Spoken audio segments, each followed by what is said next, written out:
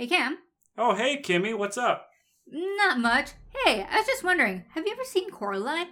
Sweet Coraline, bum, bum, bum. Good times never felt so good. I have not actually seen Coraline, but I love that book. That book's great.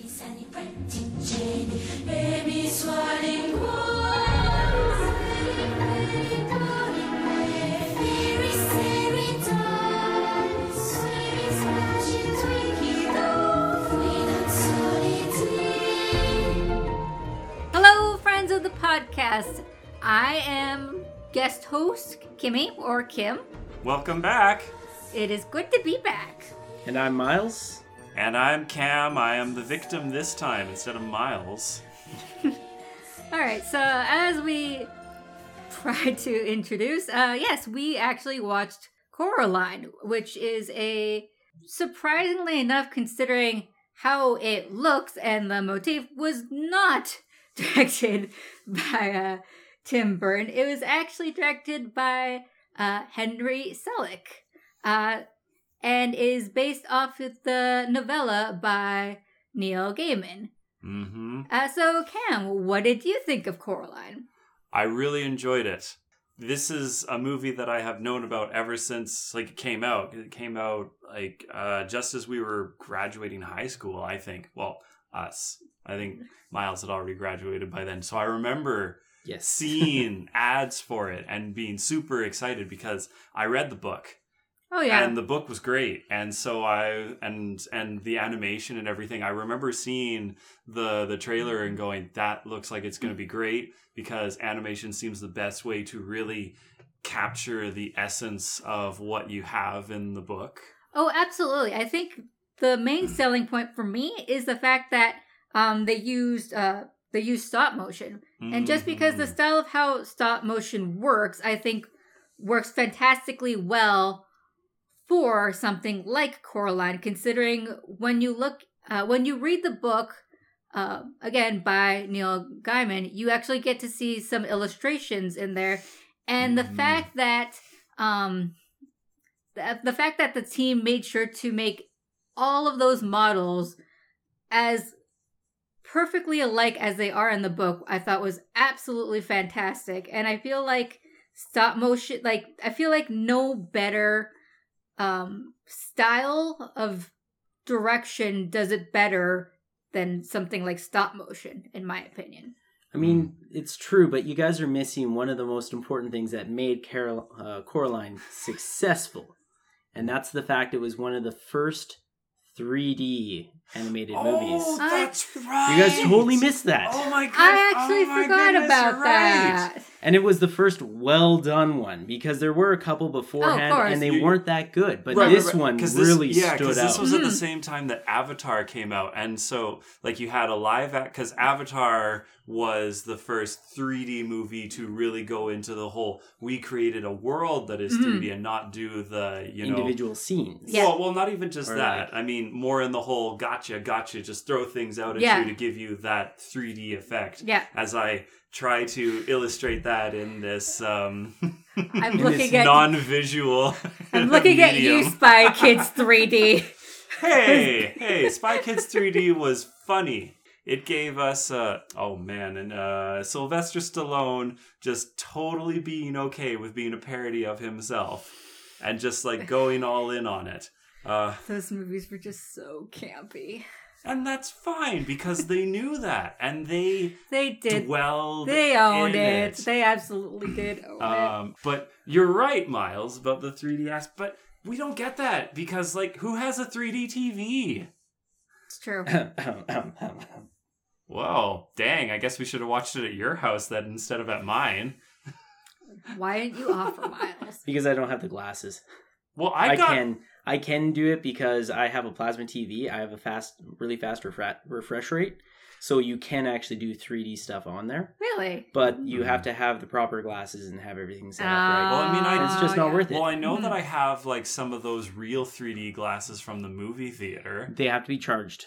And they have to actually be synced. Okay, so then those ones wouldn't work. So it's just this massive hassle of a thing. Yeah, and I did for a long time have actually I think I still have it. I have a NVIDIA 3D Vision Oh my goodness. computer gaming screen with a set of glasses. Oh my god, he Oh my does goodness, he have really it. does. That's yes, amazing. for all of you people listening at home, yes. We'll include pictures that we'll put up on Instagram and Over on Twitter. Twitter, yeah. But this is just the gaming glasses wear and the syncing device. I do have the screen at my house, or at my apartment, I should say, hooked up to my computer because I use it as a spare monitor.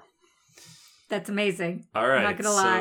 I would get so sick so easily with those. You know what? I thought I would too, because I'm not a humongous fan of most 3D stuff, but I found that this was actually very tolerable because you are actually in control of your character. Oh. So that does kind of help you out if you play like first-person shooter stuff like I do. Okay, right. So if you play a third-person game and you're used to the fact that you're moving your character, it doesn't give you so much what do you call that? Car sickness, motion sickness. Yeah. Because get that vertigo your body's used to the idea of you moving and seeing something move. Okay, because I get super motion sickness when like the camera starts like jerking around like crazy, and it's just like as we have learned in the past, right?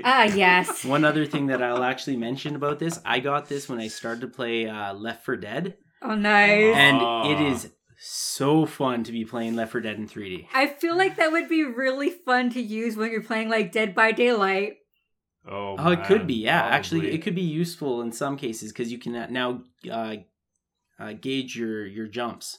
You have a little bit of depth perception. Mm-hmm. But you got to be careful with it because the depth perception is actually on a slider. Oh. Let's get back on topic. Yes, back to Coraline. Sweet Coraline. All right, so I think we should definitely ask Cam, did you have a favorite part of the movie? Oh, not yet. Oh. That's all spoilers. Oh. We're not there yet. Yes. Let's ask Cameron the question. Did you enjoy this movie? Well, we already covered that one. Would you recommend it? Yeah. Yes. Yes. Okay. Absolutely. Now, I'm trying to think of. Well, I mean, this is one of the few kind of animated movies. Well, okay, that's not true. Most of the animated movies that we've watched, I think, outside of the Plague Dogs, are all ones that I would go, everyone should watch this. So I was actually going to ask you about that because this is a more children's horror, and they kind of consider Plague Dogs to be a child's horror for some strange reason.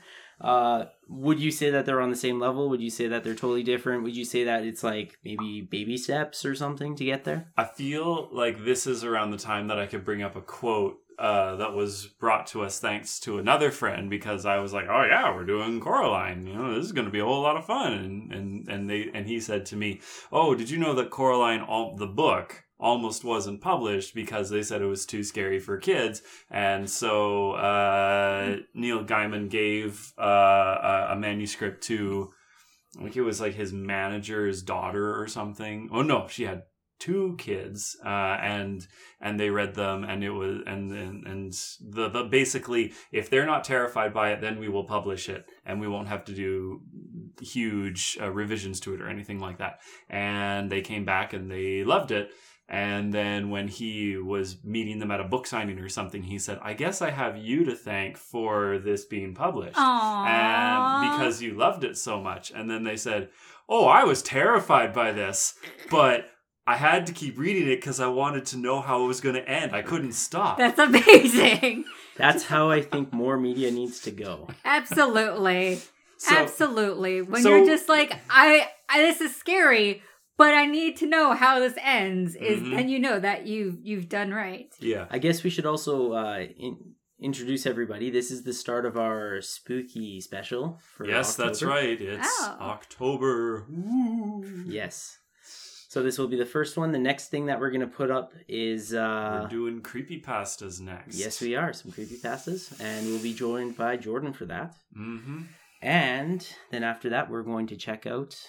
Well, we're going to be checking out some, we're going to be watching The Thing with Steven. That's the last one. And then there was another thing we were going to do that was Channel something? Channel Zero with Gareth. Channel Zero with Gareth. Okay. Actually, I think we might swap The Thing with Gareth because we'll see how that works timeline things happen, and it's a fairly long special. For those of you that are listening in the future, this doesn't matter anymore.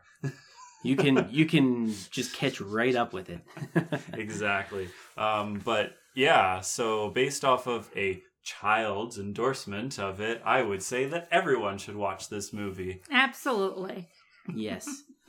And like, I think on a note of that, the whole thing about, again, like these children were like, this was creepy, but I really enjoyed it. I think it's just very interesting how that translates into the movie, because the movie, yes, the things in it, they appear kind of creepy, but they're also incredibly fantastical. As compared to if we were reading it in the book, it's more of this kind of feeling that you as the readers get of like, this doesn't seem right. Which, yeah, it doesn't very much come out in the movie, because the movie is more like, oh, this is amazing. It's kind of weird, but this is totally like an awesome place I would love to be in. So I find that actually like a very interesting just kind of contrast between the two of just how the words give you a very different feel as to the visuals of the movie. It's interesting that you say that, because it reminds me of of another British writer, Alan Moore. Mm-hmm. He has never been happy with any of the film adaptations or really like visual medium adaptations of a lot of his comics. I only really know this because someone sent me like something recently about it, and this was like an interview that he gave, and his whole thing, again, talking about how he didn't like any of the adaptations of any of his stuff, and he just said, the thing is, I wrote it for a written medium, and now you're changing it to make it into a visual medium, and that is not how I wrote it. So of course I'm not going to like it, because it's not the same thing. It's something completely different. And it's the same thing here. You have to adapt it. You have to make it appealing in different ways, because you're doing a film now instead of it being a book. So of course there's going to be differences there. So one thing that reminds me of is listening to Scary Stories Told in the Dark by Otis Jairi. That's how I listen to most of my creepypastas. He actually has a bit of a disclaimer that he says through most of the series he does, saying that he's not doing the exact creepypasta. He is taking some creative liberties to change it, because he is doing a spoken medium instead of a written read one. Yeah. Mm-hmm. So there might be something that you might catch by how something is written instead of how it is said. Mm-hmm. And he's trying to help move with that. Mm-hmm. So it is an important thing to remember that all medias are different. It's yes, true. Exactly. But I think overall the fact that they still tried to capture the spirit of the book was incredibly impressive, in my opinion. Like, starting with, I mean, just going from they literally took like the way the drawings were done in terms of just how everybody looks, each individual character. Oh, even like the cat, like they did a pretty good job of that, right? I think we're getting too far into the spoiler territory for everybody. All right. So I'm going to reel this back and push us forward. Yep. And we'll listen to a quick little song, but definitely not Neil Diamond. And we'll come back and see you guys in spoiler territory. There's something weird about the way she speaks to me. There's something strange about the flavor of her tea. She's glaring angrily, turns out the meal wasn't free. She's some kind of spy girl, some kind of spy girl. Okay, welcome back, everybody. We're now in spoiler territory. Let's continue on. Let's start with the story. All right. So the overall plot is that Coraline is about this girl, Coraline Jones, who moves into this new house called the Pink Palace with her parents. It's in Pontiac, or no, it's not from. They moved from Pontiac, Michigan to Ashland, Oregon. That's a bit of a trek. Yes. This is why she's not happy. Her friends are so far away. Mm-hmm. Like, that's the equivalent of moving from, like, Alberta to Ontario. What about our European visitors? You gotta do a good... Okay, so that would probably be, like, say you were living in... Britain. and then you moved to Germany. Yeah, that sounds about right. Huh. It's a long ways. Anyway, so when Coraline moves into the Pink Palace, it's very dreary. Her parents are too busy working. So she's just kind of miserable being there. She has other neighbors that are just kind of really Weird. eccentric. And she... Can't seem to get her name right. Yeah, and none of them can't seem to get her name right. They keep calling her Caroline, which is understandable. Yeah, because they all care about her. Aww. No, none of that.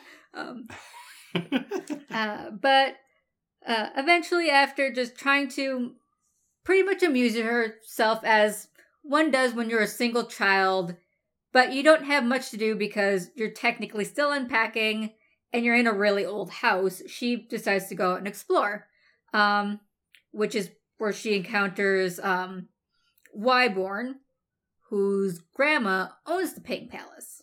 Yep. And Wyborn... Wybe love it.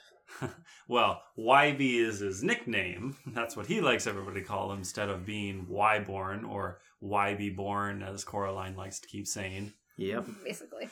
Because she's kind of not a nice person. Yeah, she's a little mean-spirited. She is, in fact, very spiteful. Like, it's kind of understandable because, again, her parents moved her. And far. Yeah, far away. Well, her parents moved her, and then there's her relationship with her parents, both of them. So, yeah. Can I spoil something totally crazy about this for you? Oh, what's that? So, around this time, we actually see a portrait of Coraline with her family, and she actually has brown hair. Oh, wait, really? Yes, and it looks fairly recent as well, which means that she probably got to dye her hair blue because her parents moved. Oh. You know, I didn't even notice that. Of course. That's cool. Yeah. That's a nice background detail. There's a lot of really big background details that I'm going to show to you guys or like inform you guys, and you're going to like realize there's a lot to this show. There's a lot to this show. You already know that there's a lot, but there's even more. Right? So, like, after this, I'd probably go rewatch it just to, like, see if I could, like, pin out all of this stuff. That's pretty great. While she makes an acquaintance with Wyborn, Wybe. As well as the stray cat that lives in the area. I like to call him Malcolm. Why? Because he reminds me of my old cat, Malcolm. Oh, all right. So I guess for this, we will call the cat Malcolm. And it just works because it's also the name of Sabrina the Teenage Witch's cat. Is it? No, that's Salem. Oh, that's Salem. Yeah, that's right. I'm like, what? What? There's another black cat named Malcolm. Was that Hocus Pocus? No, because that's Thackeray Binks. That's right. There has to be one. Well, they keep calling him Binks, probably because saying Thackeray sounds weird. I don't know. I just keep calling my cat Thackeray, honestly. I mean, you can do you that might ask if you to choose. take that Thackeray. Okay, so let's carry on and so the cat. Yes. Let's carry on and talk about some of the other things that go on here. All right. So around this time.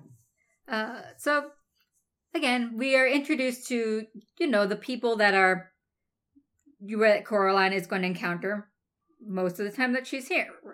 And then one day, Wybe drops off a package for her of a doll that he found in a trunk, I believe, in his grandma's house. Yes. Mm-hmm. That has a doll that looks just like her. So Coraline decides to just, carry this doll with her because what else is she going to do, right? She's got a friend now because, I don't know, she seems to have, she takes to the doll more than she takes to, like, literally anyone else breathing. You know why, right? It was inspired by Pixar. Because you got a friend in me. Oh, God. Oh, God. You guys are walking into these. I know we are. I mean, I guess so, but... You're walking into this like A Costco food court. You know... I mean... Anyway. Let's carry on, In then. addition to finding that, there... The doll eventually leads Coraline to the secret door. Yes. So Coraline eventually finds like a weird like thing in her wall that definitely looks like some kind of door. Only it is a door. But only to discover when her mom tries to open with a key, which for some reason she specifically chooses the one that has like a weird button on it out of all the keys in the drawer. I'm just saying. To open this little door, only to find it bricked off. I feel that she went with that one because all of the other keys that were in the drawer, they look like keys. They look as very we modern. think of yes, as we think of them. And the only one that looked like it would work for the keyhole was the button. Was the one that has the button attached to it. So yes, turns out door is bricked off. So no door for Coraline. Inspiration from the Winchester Mansion. Yep. What? The Winchester Mansion. Don't you know the tale of the Winchester Mansion? What's that? So, what am I getting myself into? When the man who created the Winchester lever-action rifle passed away, he had a mansion because of how much his rifles were loved. Mm-hmm. So when he died, his wife was actually a big superstitious person, had a psychic in, and the psychic told her that all of the firearms used, or everybody that was killed by the firearms that they made, the Winchester firearms, was going to come and haunt her, unless she managed to build a mansion big enough to contain them all. Now, because she was like such a devoted occultist, I'm going to use the term, mm-hmm. she ended up doing this and getting people to come in and work on this mansion. And they started to make floor plans, and she started to change things, and then they'd have like staircases that would lead up to just the ceiling, or you would open up a window and you would look through it and it would be into another room. And doors would open up and it would just be plastered off. And that was to confuse the ghosts and make sure that they can't find her and keep them trapped. Let's carry on with Coraline here. And this is part where Coraline goes to sleep and wakes up because there's a mouse at her door. Oh, yes. So she follows the mouse to the door and opens it up. And this is where we got our first real good 3D experience of watching that tube open up and expand outwards. So one of the things that we kind of, I forgot to mention, I apologize, is that one of her eccentric neighbors is trying to run a mouse circus. Yes. You're talking about... Mr. Bobinski? Yeah, Mr. Bobinski, which... Fun fact from him. You know the medal he has on his chest? Yes. You know what that's for? No, what is it? Is that actually like one of those hero of the Soviet Unions or something? Yes, but it's a very specific one. I don't remember which. For something that Cameron and I should definitely know about, because it's involved with one of the games that we play a lot. Oh, God. Yes, that's right. I'm talking about a Chernobyl cleanup. I was like, oh no. That would explain why his face is blue. That's why his whole body is blue. He was actually a liquidator of the supplies. Ooh. And he helped get rid of it and collect it all. That explains a lot. Wow. Yes. Wow. That explains why he's blue, like Dr. Manhattan. So I don't think he was. I don't know if he was actually Russian or if he was Ukrainian. But he's actually wearing one of the pins one of the ribbons that was given to those who helped with the Chernobyl cleanup. Right. See, and that is another fun fact brought to you by Myles of the Day. Well, it's kind of interesting that as soon as you were just we should know about that, I'm sitting there going, so this is probably one of those heroes of the Soviet Union, but I don't remember which specific one it is. Oh, that makes sense. So, and the reason why you should know this is because it's a very similar badge to what the Monolith use. Yeah. Mm-hmm. So, I mean, I only saw the movie one time, all right? Movie, it's game. No, I mean, noticing what Mr. Babinski was wearing. That's what I mean. Yes. Fair enough. All right, but yeah, so when Coraline goes through this door, all of a sudden she's in what looks like her house, but it's not. It's another house. It's the other house. And this is where she gets to meet the other mother. Who looks exactly like her own mother, But she smiles. And has buttons. And Has buttons instead of eyes. yes, and there's another detail that you guys may have missed. I don't know if you guys would really catch on to this. Coraline's mother's nose is actually crooked. The other mother's is straight. Actually, yeah, now that you mention it, I do remember that. Yeah. I'm trying to think about if I noticed that. I think I may have just been too distracted by the fact that other mother smiles, like, all the time. Mm-hmm. And that in itself was very kind of creepy. Well, if you were going to get food, a guest, you would be happy too. I mean, you say that, but considering how both her parents were, like, I don't know. Yeah, they're stressed. There's Oh, they're very I stressed. mean, I'm not saying that other mother has got one of those like black hole sun type of like really creepy, obviously fake smiles, but it was off-putting, which is appropriate, I think. No, there wasn't pudding, it was dinner.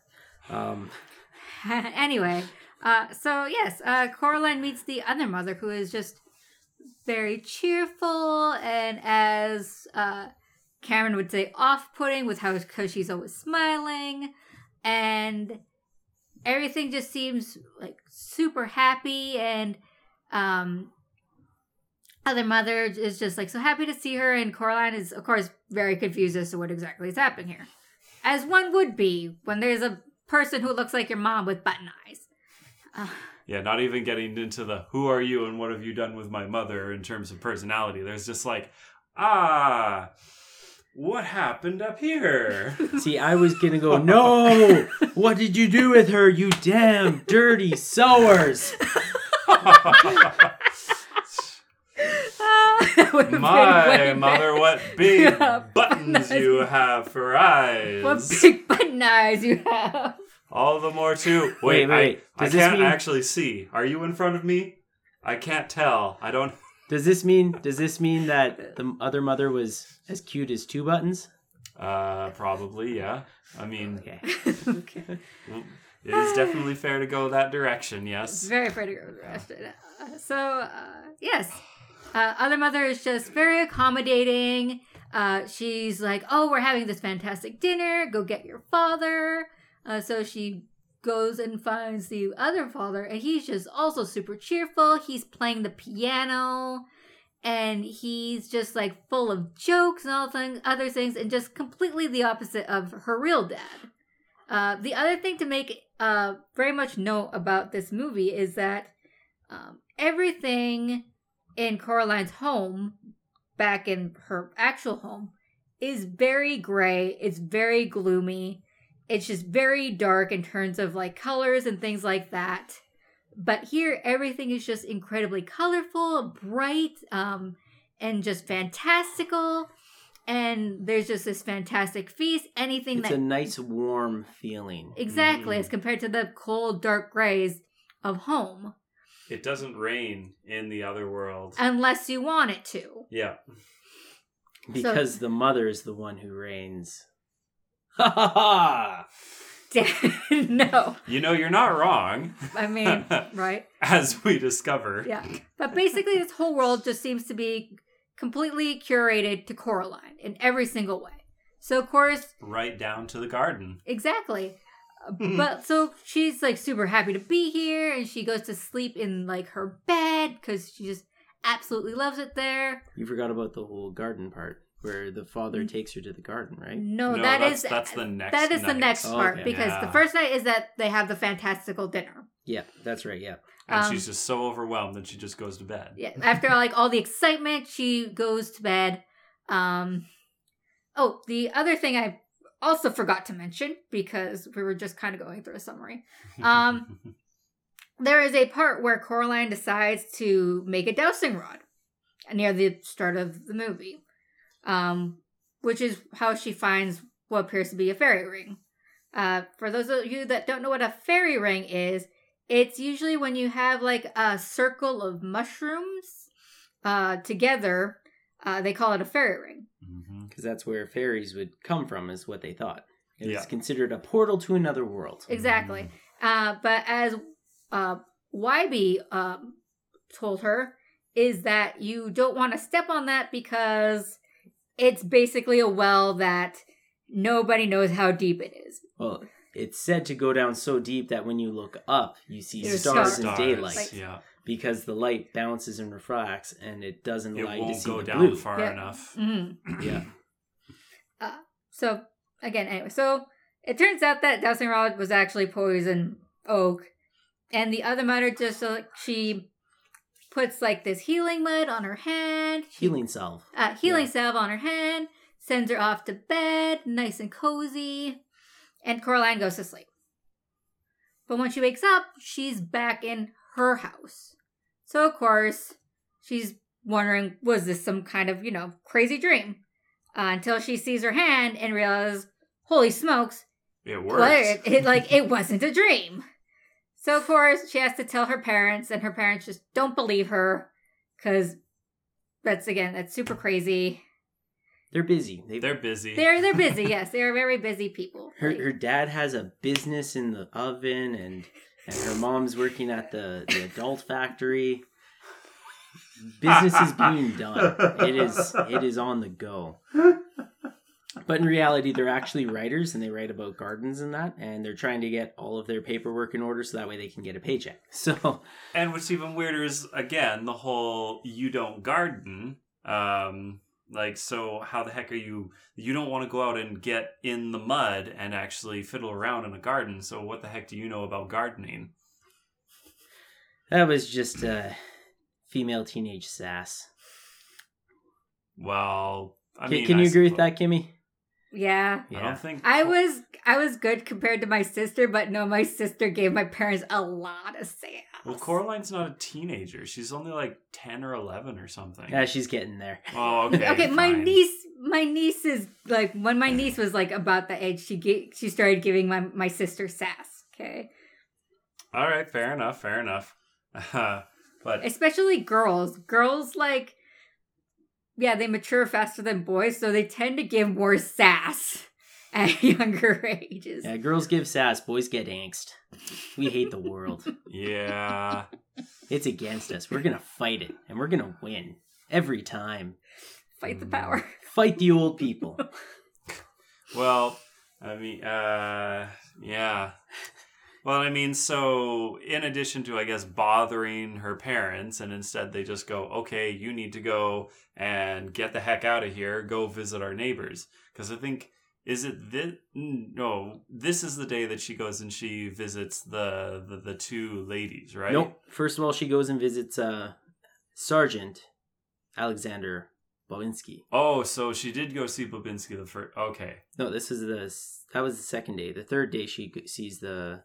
Well, we're the day after in terms of she went to the other world, right? Yeah. Mm. Now she goes and she visits the ladies, right? After initial contact is what we're called. The Yeah. day after Okay. initial contact, she sees the Sarge.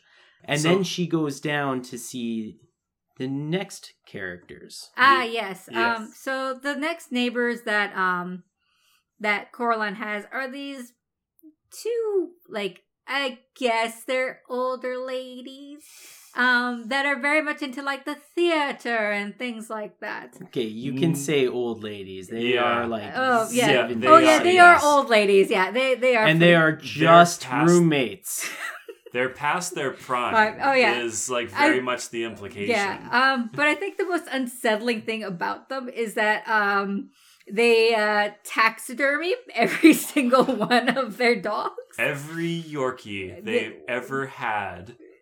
They And that's just, that's another one of those things where it doesn't matter what medium it's in. That's messed up.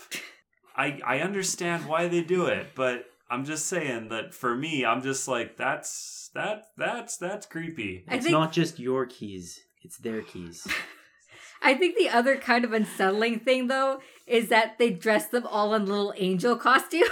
Well, But what are you going to do? No, Just no. leave them out? They only do that when it's getting close to their time. Yes. That's when they do it. They don't just always have them dressed up. It's only when it's approaching their time that I guess it's like a ritual. Yeah. So these two are named April Spink and Miriam Miriam? Miriam Forcible.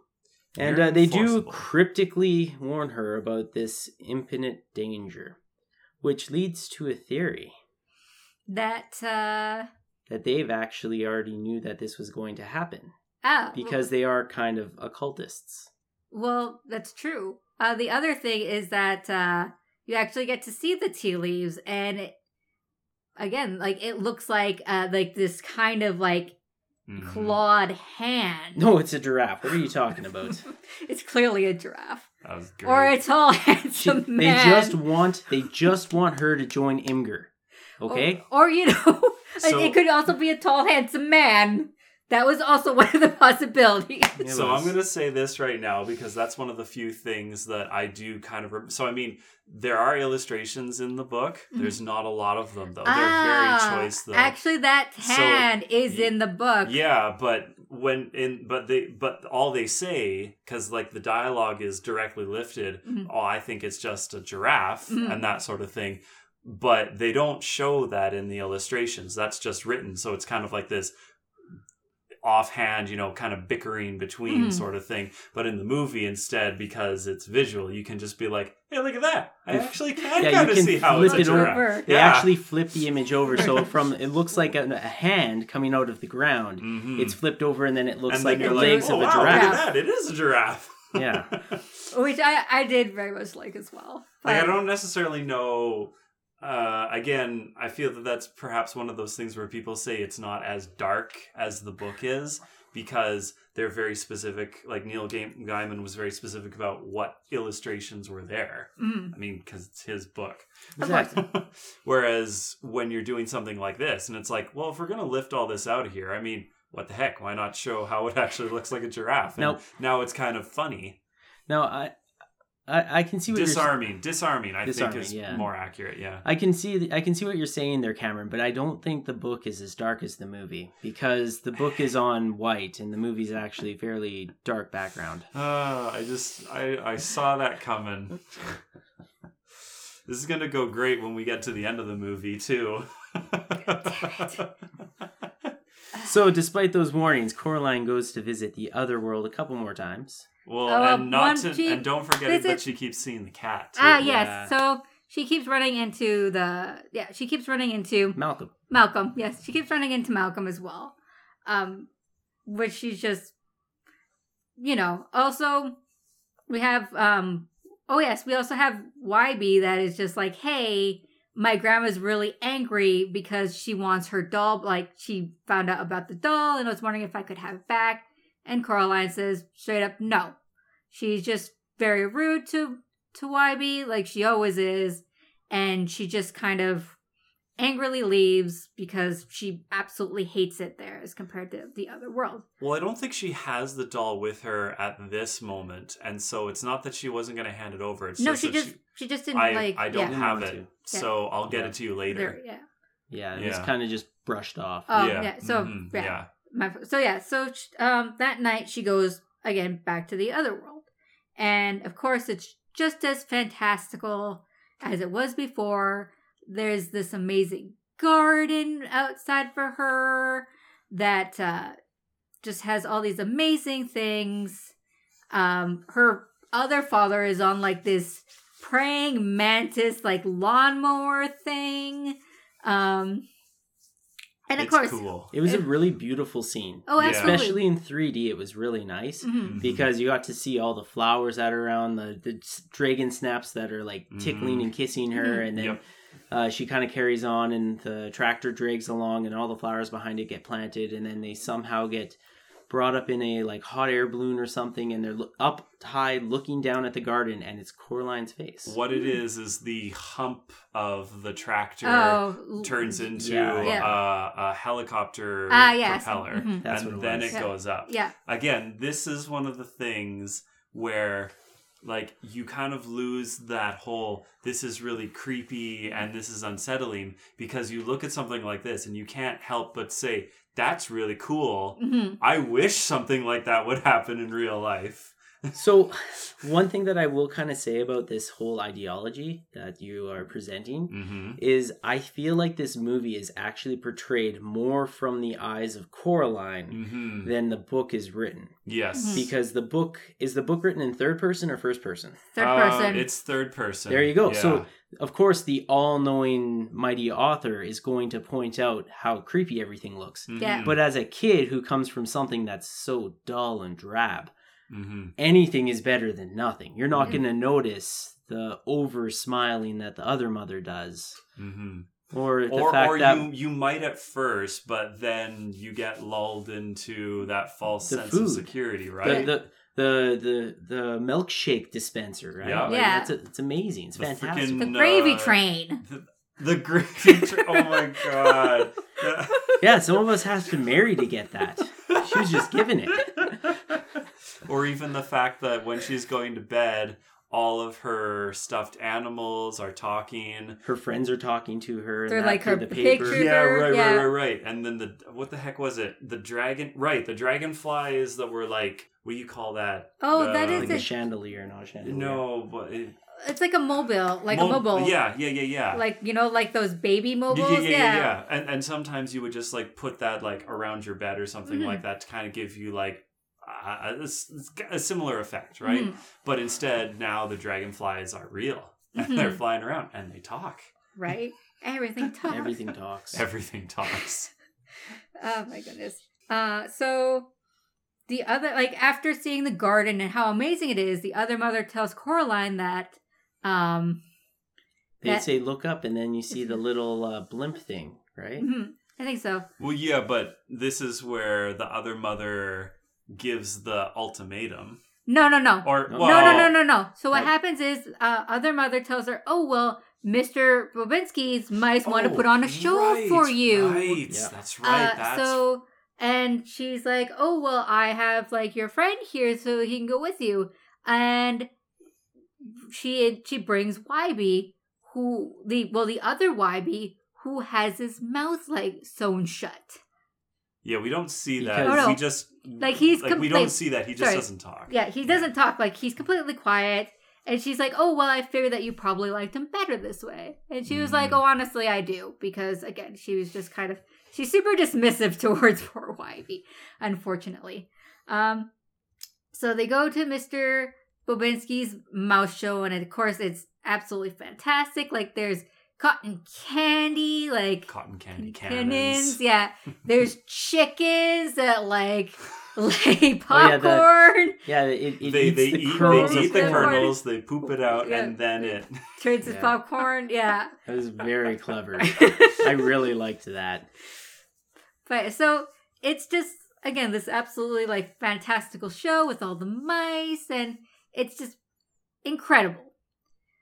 So after that exciting show, the other mother tells her, "Oh, like your like the neighbors downstairs, They have a performance as sorry, well. yeah, they have a performance for you as well."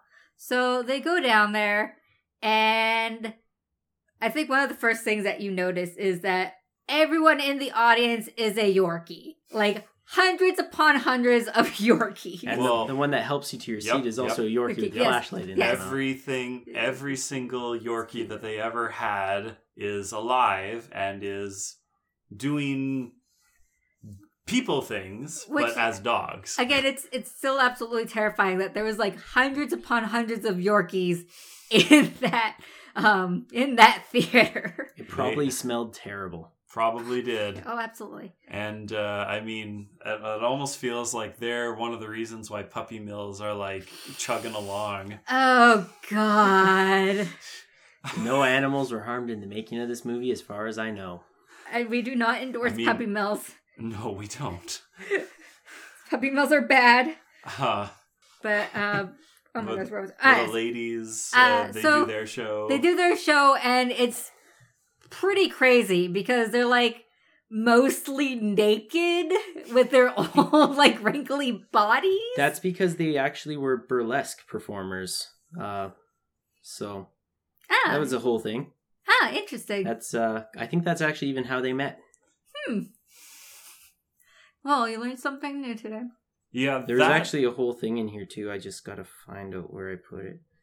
That aspect, I feel, Screenshots. was probably something that was mentioned in the book, but at this point, I'm trying to remember a book that I read almost 20 years ago. I mean, I'm not saying I didn't like that book. Like, I did, and it was stuck just with a long me. time ago. Yes. Yeah. So they actually are performing a piece, and they recite a monologue from Hamlet.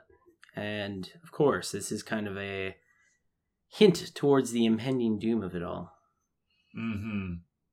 Yes. Yeah. I mean, that's the one thing that I do at least remember with them is that they're very much the omens. Mm. Like, even in the book, like, she goes and she reads the tea leaves and things like that. And then the stuff that they do, because, I mean, again, with the nature of the voicing in the book, the scenes when it came to them was always, like, really eerie and very much was kind of not spooky, but just kind of Ominous. Ominous. Yes, yes. And like the way they conduct stuff is just like, wow, that was, I think maybe I want to go somewhere that is a little bit more cheerful.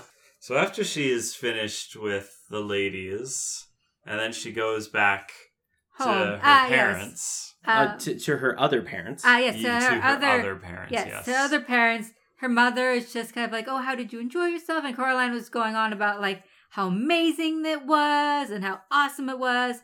And she notices that there's like this box for her on the table. And her mom is tapping her fingernails, waiting for her to finish. Like, hurry up. Yeah. Mm-hmm. So and they focused on that. Mm-hmm. Yeah. So Coraline opens the box to find buttons in it.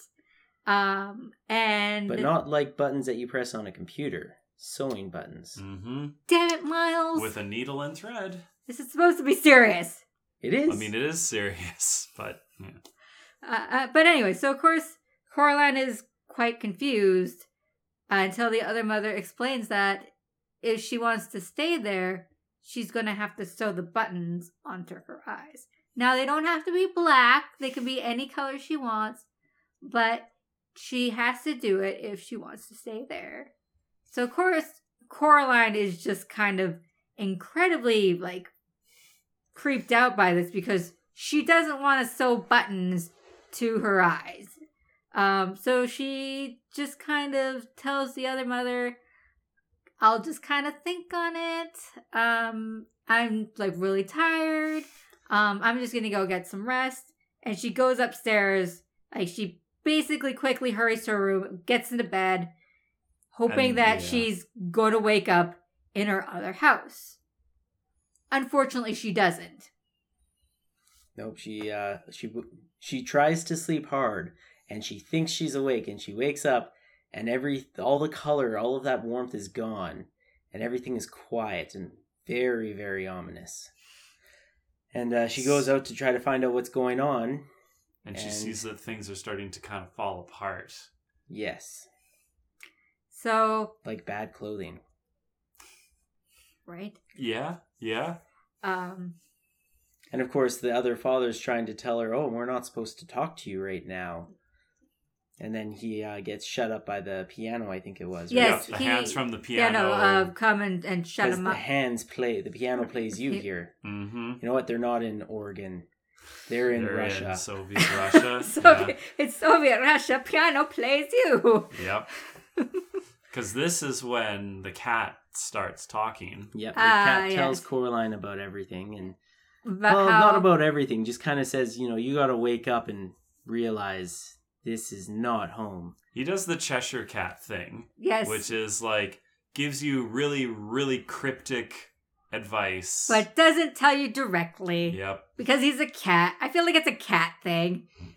Well, I'm pretty sure the reason why is because there's a theory that the cat was actually a brother of one of the victims of the Belladon before. I won't go too far into this. Right, because that's and something this else is we're his dig curse, into. is that he has been turned into a cat. Hmm. But we'll go into that later.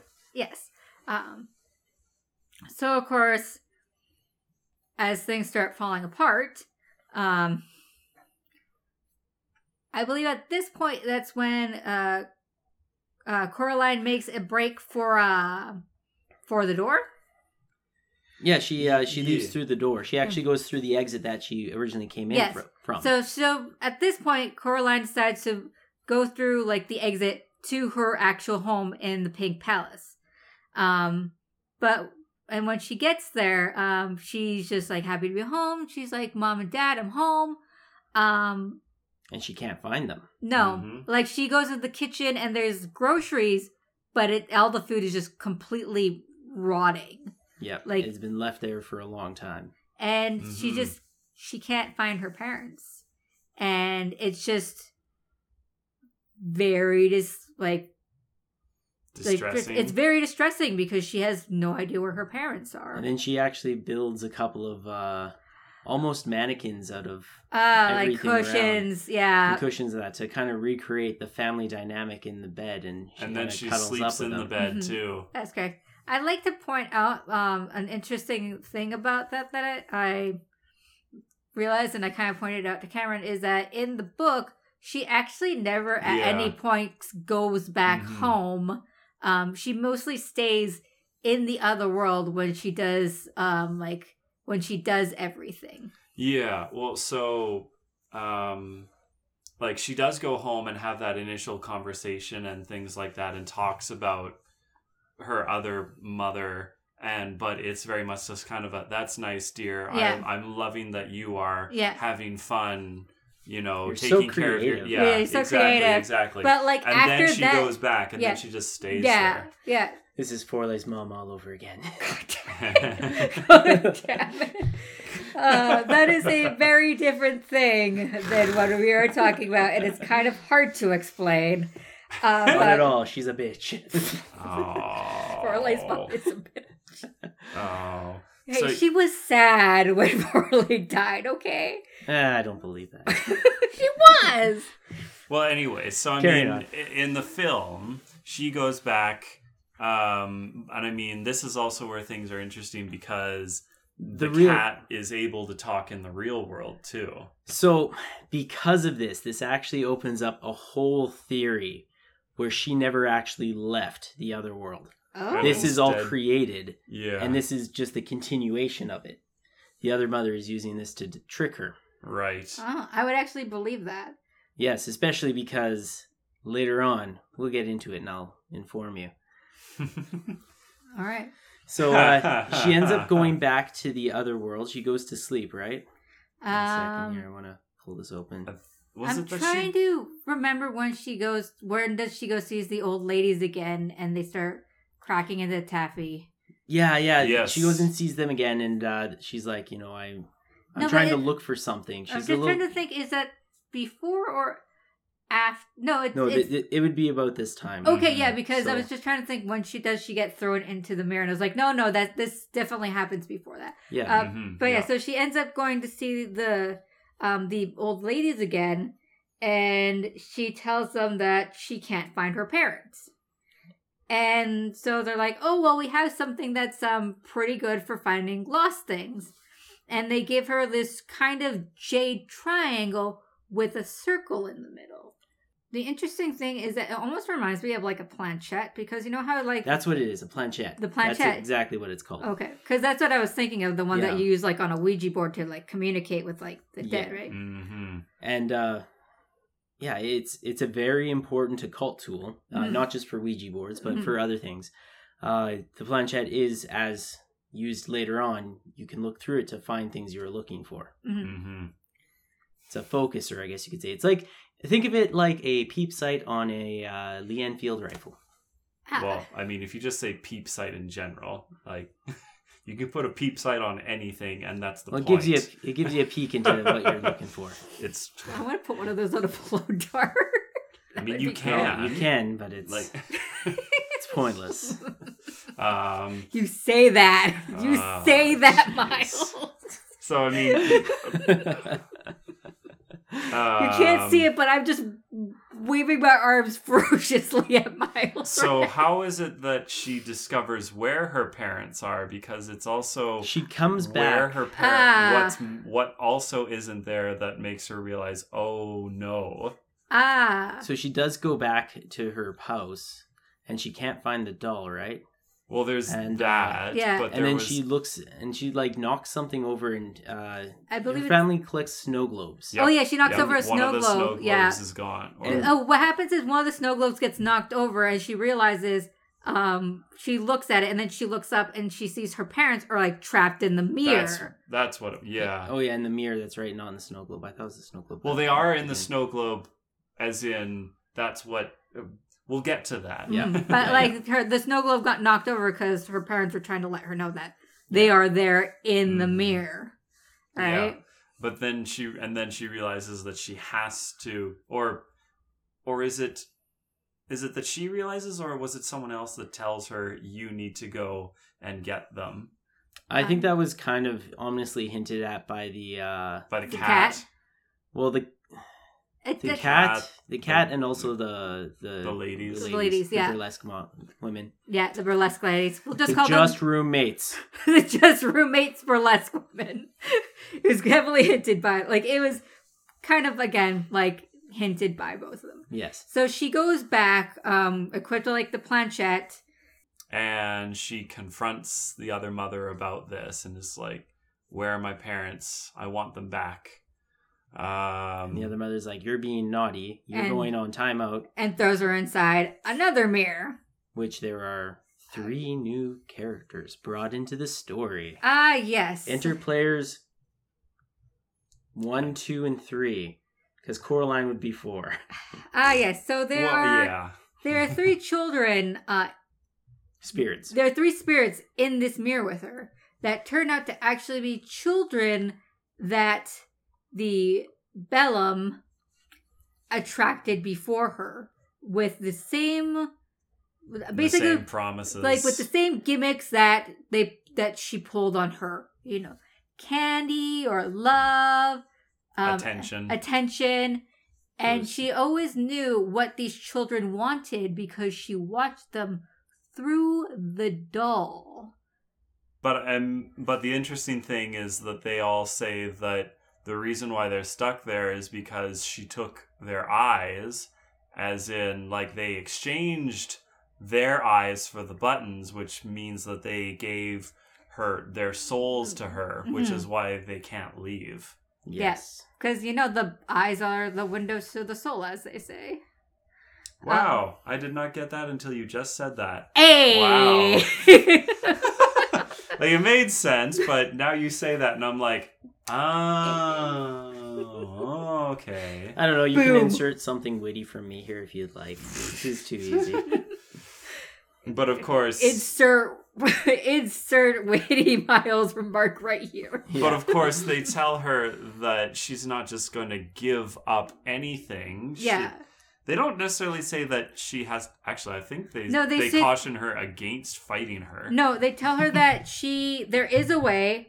It's because she likes games.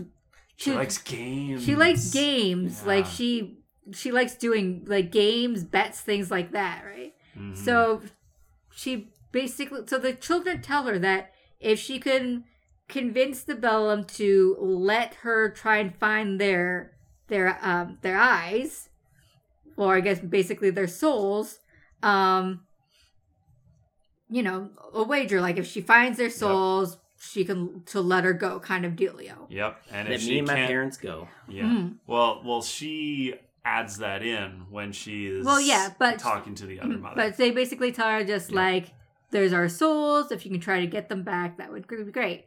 So Coraline tells her, well, I want to play a game. And she tells her, I'm going to look for these other children's souls. And if I find them, you have to let me and my parents go. But then the other mother counters by saying, well, where are your parents? Like, well, not yet. We're not there yet. But the other mom says that if you don't find them within the, like, time frame, then you have to sew the buttons to your eyes. Mm-hmm. You have to replace your eyes with buttons. Yeah. You have to have button eyes. You got to push those buttons. You get to work in a factory, push them buttons. Push them buttons. You get to join the menagerie in a way. The daily grind. But anyway, so Coraline sets off to find the other children's eyes. Which the other mother tells her that they're hidden in each one of the little miracles that she did for her. Mm-hmm. Or, I guess, presents that she gave her. So she sets out to the garden to go look for the children's, like, one of the children's souls. And she finds it is, I guess, the lawnmower's lever. But when she goes to get the lawnmower, everything starts freaking out and attacking her. Because the other mother creates everything, so... Pretty much. I've always felt like this is kind of a introduction to puberty. Oh, because when she goes to get it, everything starts attacking her. And most people think that's basically when puberty starts to happen to somebody, is you always feel attacked. It's your hormones going out of control. I just, that's how my body just feels all the time, Miles. So it's not even puberty. It makes sense. I'm not even going through puberty. It's just that's how my body just feels all the time. See, I wasn't sure if you were going to go about that a different way, considering that she is a girl. And so it's like, oh, well, that's kind of, like unsettling to think about. I mean, because in a way you're not wrong. Like, you think about animals, like dogs and cats, when they go into heat, right? And everything comes after them. Mm-hmm. There's this massive, just like gang rush of like, it's this horrifying, like, oh God, there's all these things like chasing me now. I gotta go. Yeah. Time to beat feet. Which is what Coraline does to get away from the garden. Yep. That's correct. And as soon as she collects the soul, everything just falls dies. apart. Goes all gray, and it's just so the nothing. thing that I found the battery was removed. So the part that I found very interesting about that is when things start losing color, just the way that it looks makes me think of are you familiar that, like, when people are making like the 3D models, how they're gray and there's like the little like setup thing before like they start adding like the textures and stuff, like, and it's just like these gray like models on like a computer screen. Yeah. That's what it felt like. It just felt like it was just like unrendering the textures from the model screen. Also at this point, Coraline is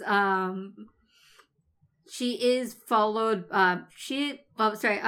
At this point, Malcolm does stick with her. Like, he explains, like, while he's there, he explains to her how this world exactly works, and that the world is only as big as she wanted Coraline to see.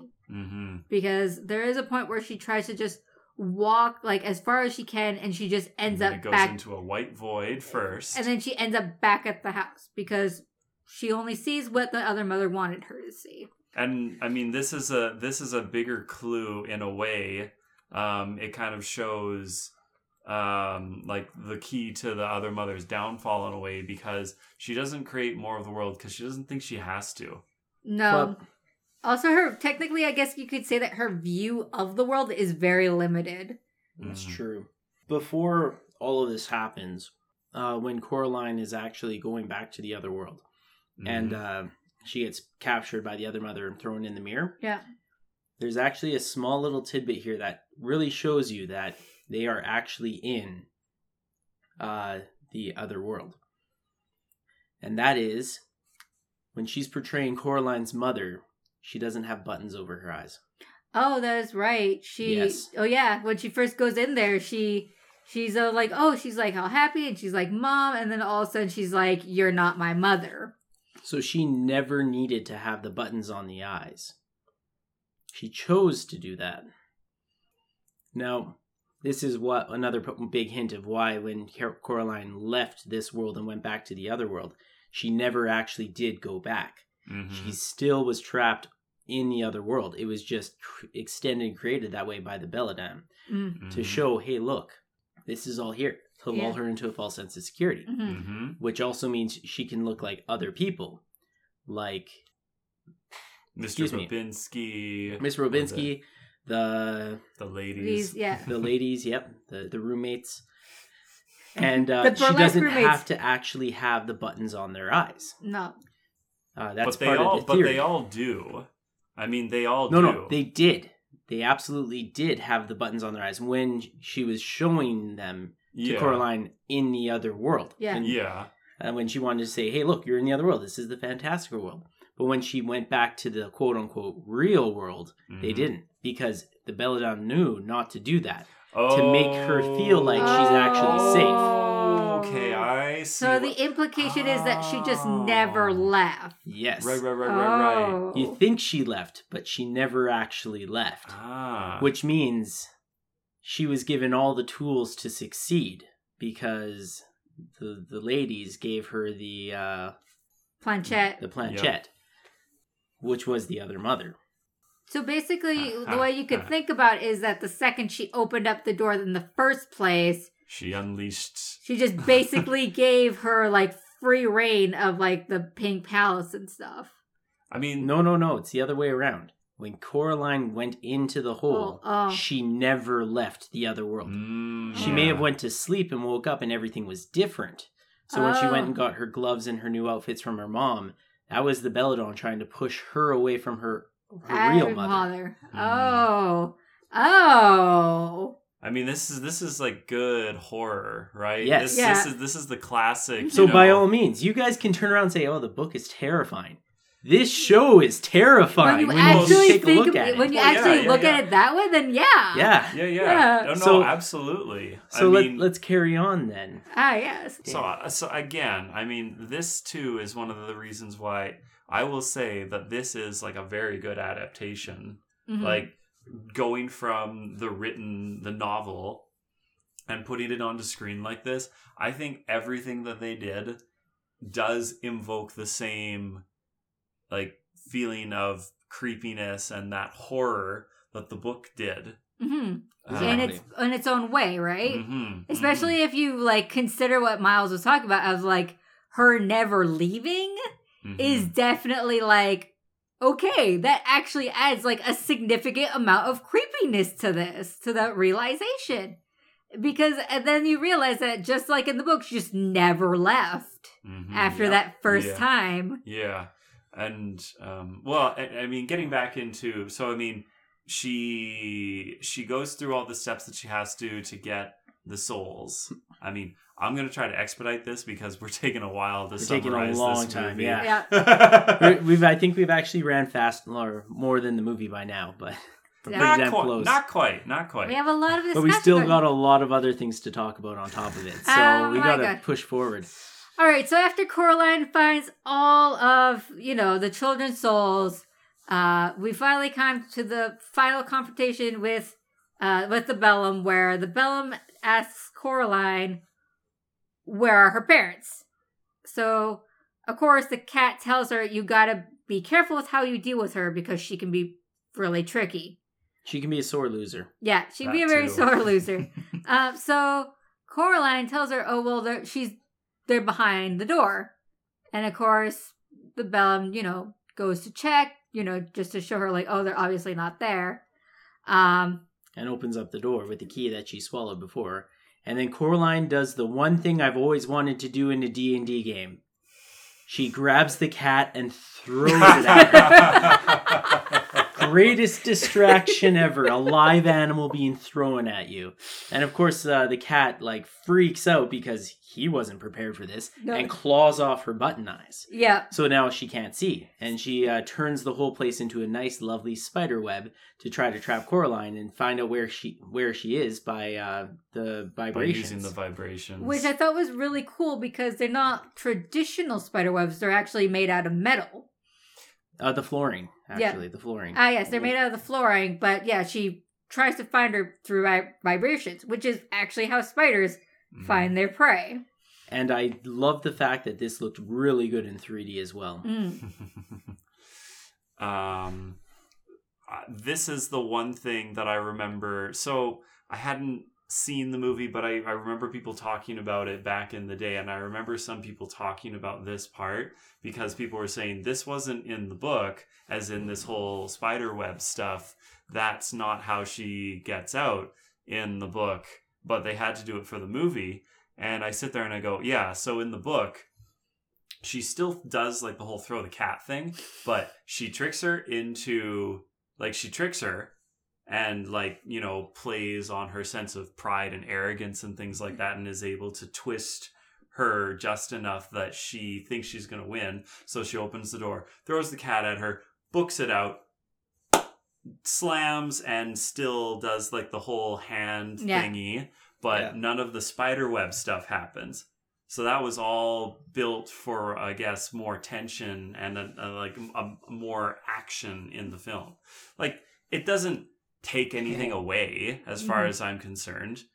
Like, I love the fact that you're using tension with the spider web. What? Everything is just bread and gravy for him at this point. Like bread and butter for him at this point. Well, I mean... it's all icing sugar. I mean, but I still, I mean, again, this is like one of those things where like people talk about, you know, oh, I preferred this one, or I preferred, you know, that because it does this and it does that. And again, it's like one of those, you have to do different things for different mediums. Like, describing something like this in a book, I mean, you can do that, but it's not always required, I would feel. No. And in some ways, brevity is the soul of wit, so just showing and like writing down and demonstrating that Coraline was able to outsmart her, and that's how she was able to escape, and you know, we don't have to do any more than that. That's fine. Like, we're still accomplishing the same thing. Yeah. And then in the movie, we're going to ratchet up the tension a little bit more because we want you, the audience, to just be like, oh goodness, is she still going to win?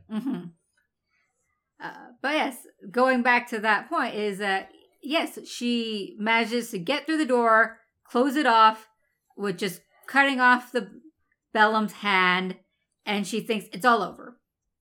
Until the hand basically lurches to life, and she actually grabs the doll and she wants to get rid of it. Yes. So she goes to throw it down the well. Yes. So Coraline goes to the well to throw the fairy ring that's actually a well, to throw the doll down there, not realizing that the Bellum's hand was following her and trying to stop her.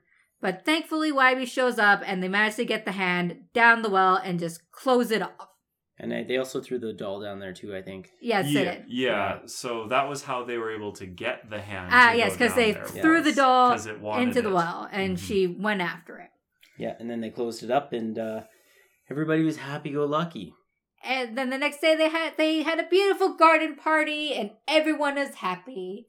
Everyone's saying her name correctly. Which is part of the problem. You see, Coraline never actually escaped the other place. They all started to call her by her right name. And one thing that you learn about the Belladonna's lore is they actually survive off of You're talking about the Beldam. The Beldam, sorry. Yeah. The Beldam's lore. The Belladonna is a different thing, Myles. The Beldam's lore. The thing Isn't of it the a flower? Well, yes. I mean, there are lots of things that are called belladonnas, but not this. So the Beldam lore is that they would trap children and live off of their love for them. What? Here's another thing, is that when the camera is pulling out, the garden looks like her face. Still, yes. Mm.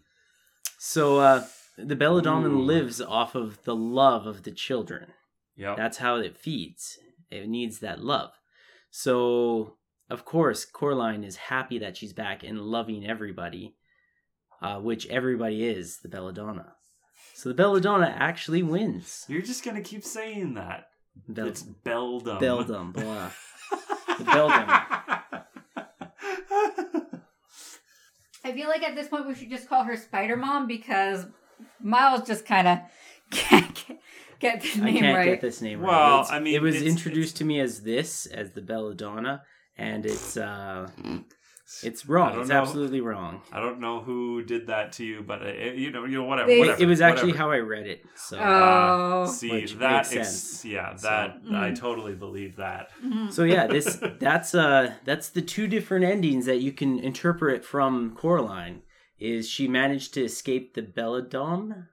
Yeah, or she Belladonna, or no, you know what, Belladonna works. The Belladonna, yeah. Belladonna, yes. Right. So at the end of the day, did she get out? Did she not? I think all that's important is she's happy. Well, again, that's another great horror ending, too. Mm-hmm. Like, what actually happened, we don't know, and that's the fun. Right? That's like an Inception. You don't really know if he, like, got out or if he just was in there the whole time. Well, right. Yeah. I just mean, what I always think of, actually, was the first time I saw... Oh, no. I guess it was the second Hitchcock movie I saw. First one I saw was Psycho. And the second one I saw was The Birds. So when The Birds ends, spoiler alert for anyone who hasn't seen The Birds, they escape the city, as in they drive out, and they are able to not have the birds attack them and things like that. They don't do anything to agitate them. And literally, they get in the car, they turn the key, and they start driving away, and then it's a wipe to the end. And I remember going, what? We don't know if they actually got out. What do you mean that's the end? That's not over? And my mom said, that's the point. It's a horror movie. You're not supposed to know. And that's and I'm usually like, the same. I hate that. And just kind of like now thinking on that and just like all the things that like Myles, like all the things that Myles pointed out, I think that actually makes Coraline an even better movie when you actually think about all those things, because the fact that it makes you think about those things is just one of the, again, it makes it a significant... It's very ambiguous. Yeah. And I mean, is still straight from what Neil Gaiman wrote. So, I mean, it's not really any different. Mm-hmm. It's just, again, it being turned into a different medium, and there are certain things that, get done a different way. Because they translate differently. Yeah, sure. It's still the same fundamental story. Mm-hmm. You just have to try to communicate it in a more applicable way. That's really all it is. Absolutely. And I think in terms of like film adaptations of a book, Coraline is fantastic. They tried to stay true to like Neil Gaiman's like book, and I thought that was absolutely incredible, like even down to like character designs and things like that. Mm-hmm. And I think that's something that should be really appreciated, because sometimes we don't always get that. Like people will sometimes just like pick and choose what they want in the book to make the movie.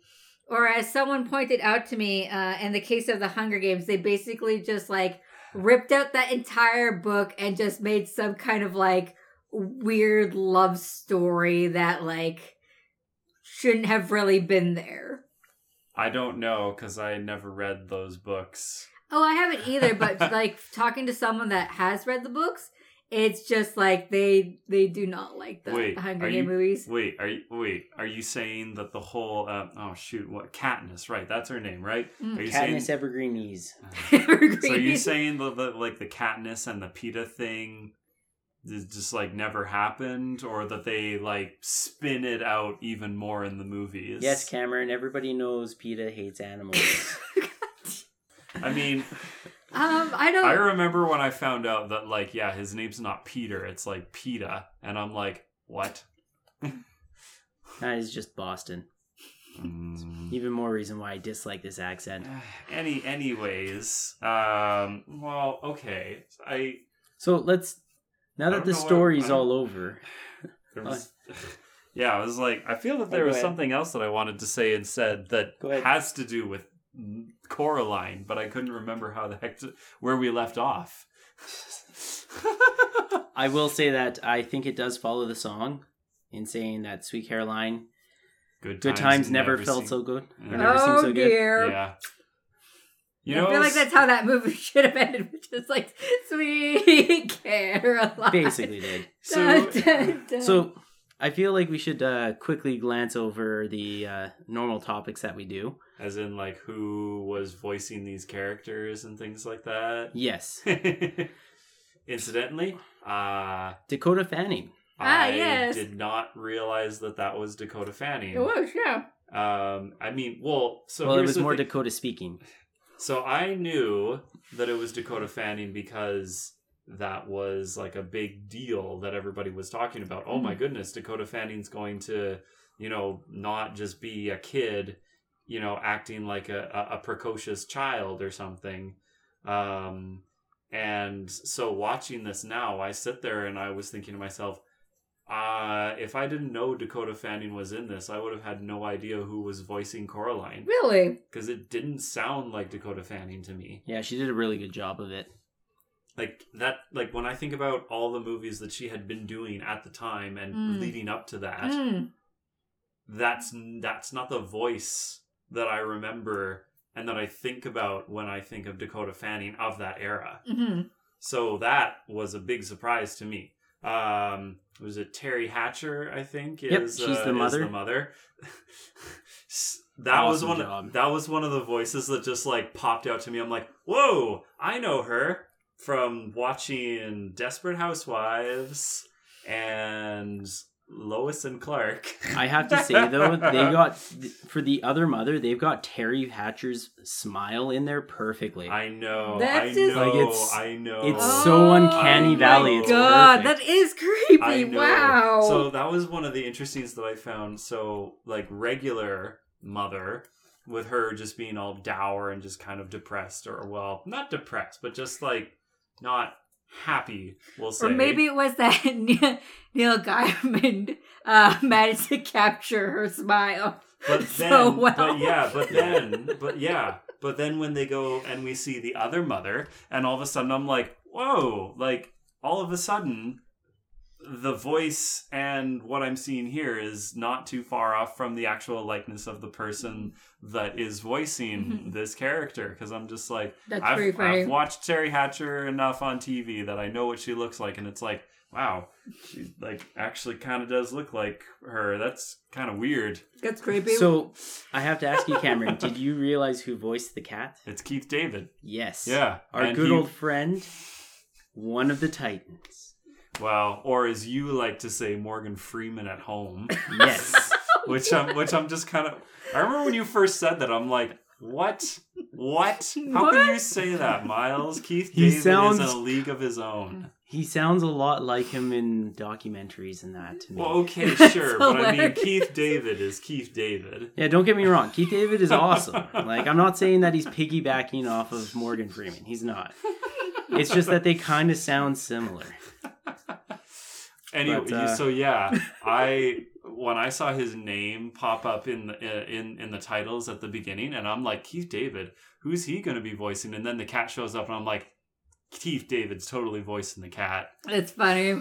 Yep. Like, that's totally a role he was born to do. So now that we kind of talked about the characters and that, the main people who are in the movie, let's talk about the theme and tone. What do you guys think about the theme and tone of this movie? Was it well done? Was it overdone? Did it push too hard? Did it push too light? Again, like with all the things that we've talked about, I think Coraline did an absolute fantastic job. And that in terms of, setting up the tones of dreariness and the gray colors and all the dull colors of the Pink Palace in her world as a contrast to, the other mother's, trap, which was colorful and vibrant and full of life.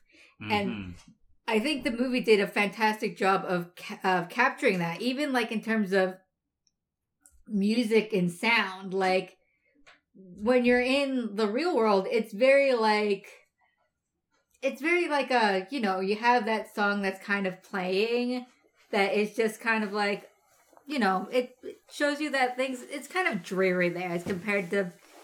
It's fantastique is the term you're looking for.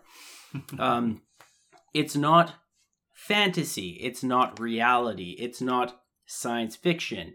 It's its own genre. Mm-hmm. It's mystical. It's intriguing. It's a little frightening, but it's a little bit of everything. Yeah. That's what happens when you get all 5 colors in your magic card deck.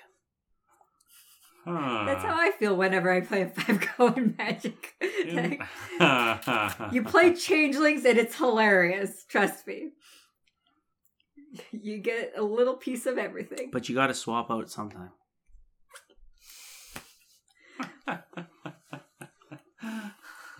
Never. Oh boy. So let's talk about the score here. What do you guys think about the music? Especially Cameron, because you're the music man. Mm-hmm. Well, the music in this one, I'm trying to think. I don't necessarily remember the score jumping out to me too much this time. So, like, it definitely, it worked.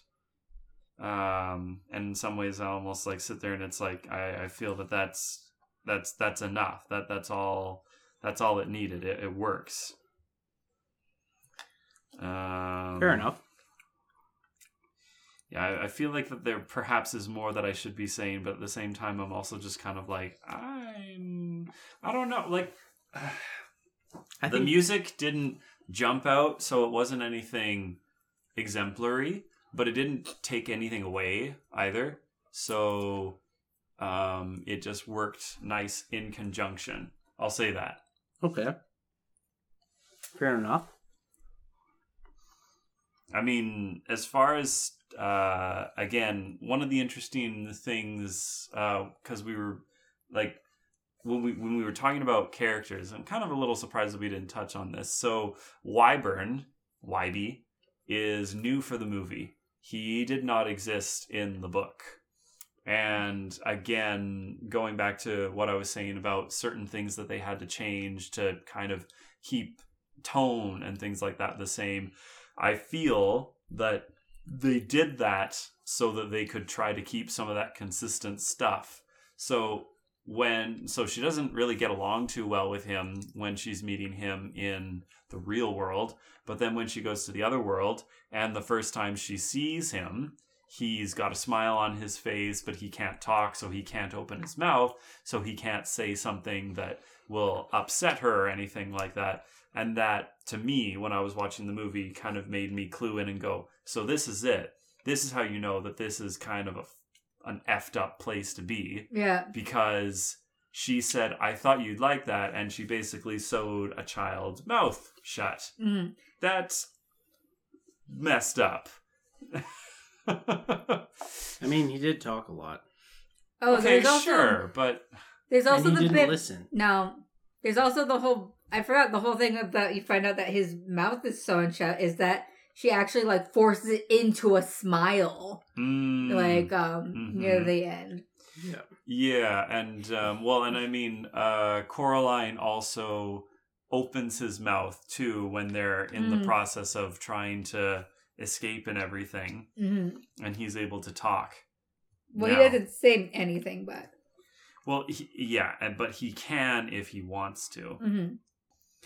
So, should we carry on to the cinematography? Yes, the animation.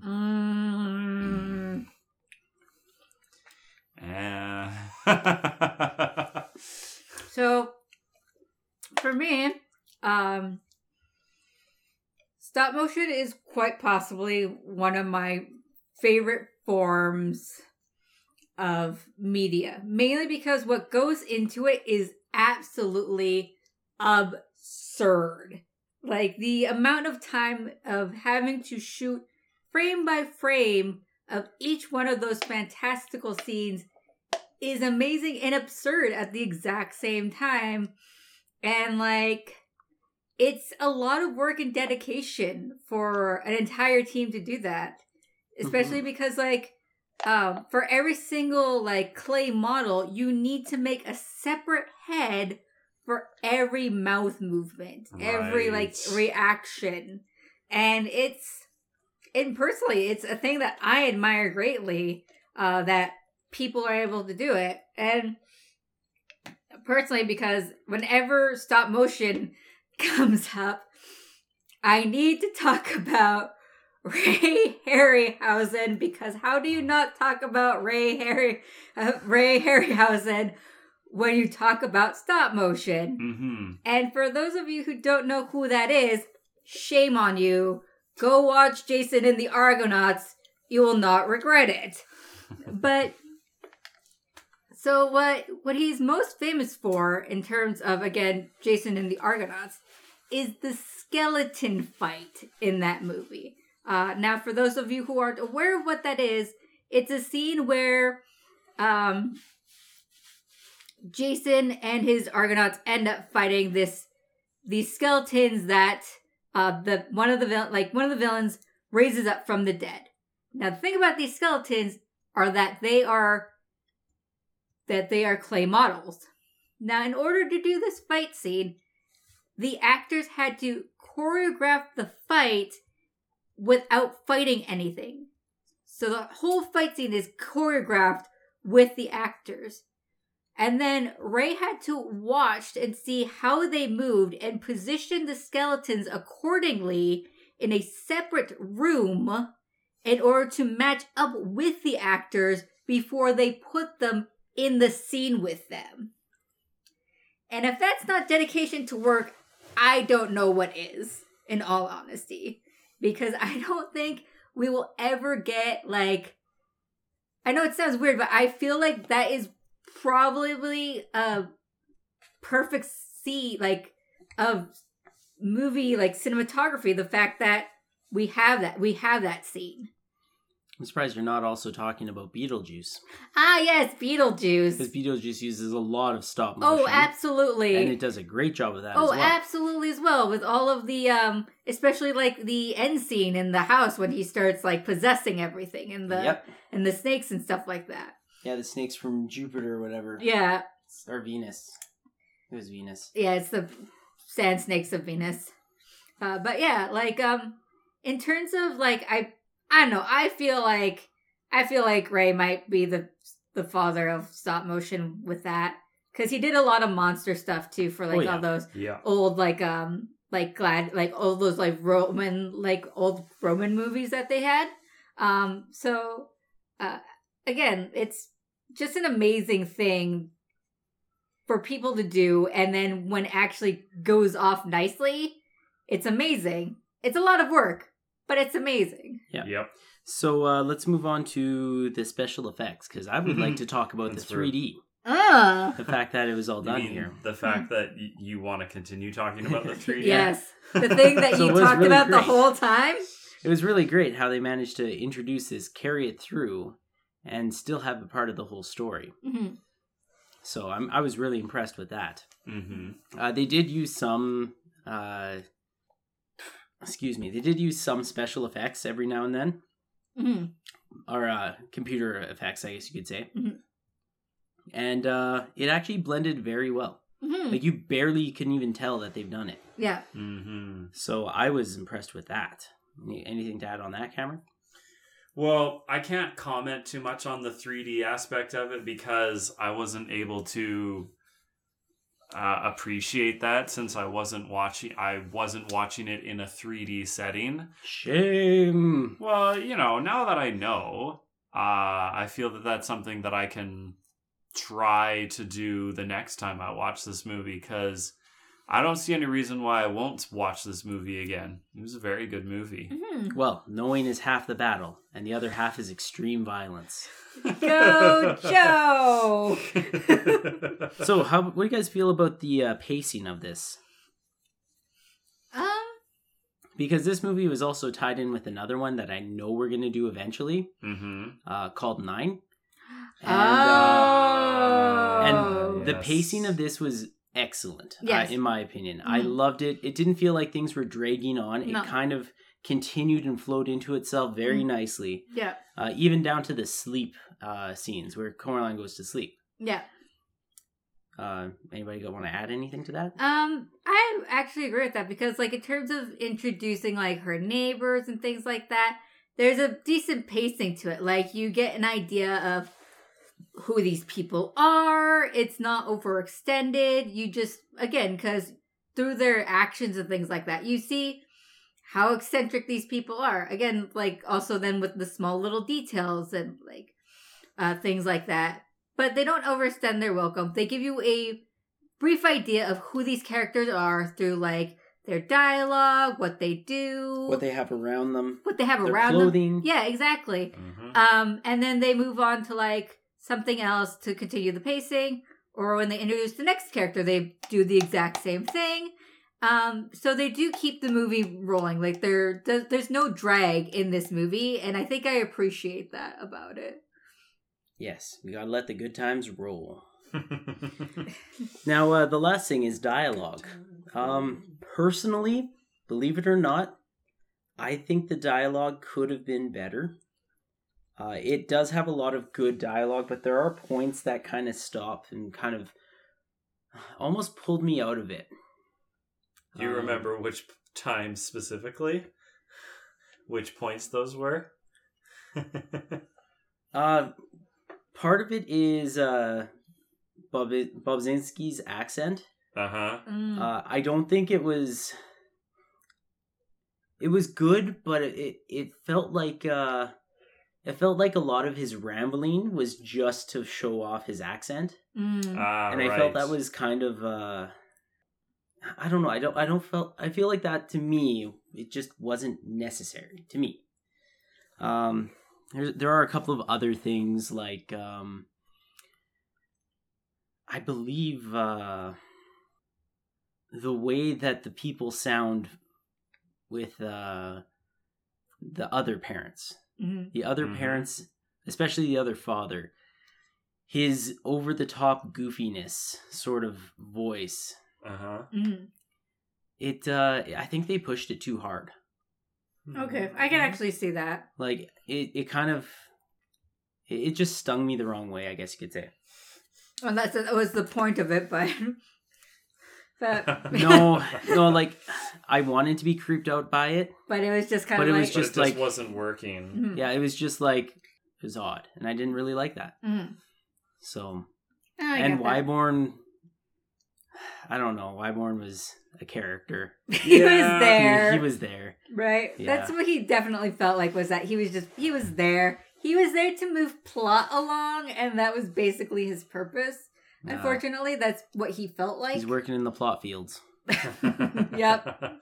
Just plotting away. That's why his name is Wyborn. Why were you born? To move the plot along. That is why he was born. So, I guess what we can say after all this is we all liked the movie. Right? Yeah. Yeah. We would all watch it again. Oh, yeah. Great, we're going to review it next year. No. No, we'll review the second one. The second one? What are you talking about? I'm joking. No, there isn't a second one. Everybody wishes there would be a second one, but they're not coming out with that. No. I feel sad. like it would kind of wreck it personally, because again, now that we have this open-endedness of, did she actually escape? Did Exactly. she? And I feel like that would rob from it if there was a sequel. Oh, yeah. So, yeah, it's one of those things where it's like, you don't touch it. You don't touch it anymore. You leave it as it is. Like a pure Star Wars fan. Oh, Okay, well, geez. I think that's the end of this. We've been on this for quite a while, and we got to get all going. But thanks for I stopping by apologize. and listening to us. I'm Myles. I'm Cam. I'm special guest star host Kimmy. And we'll catch you next time. See ya.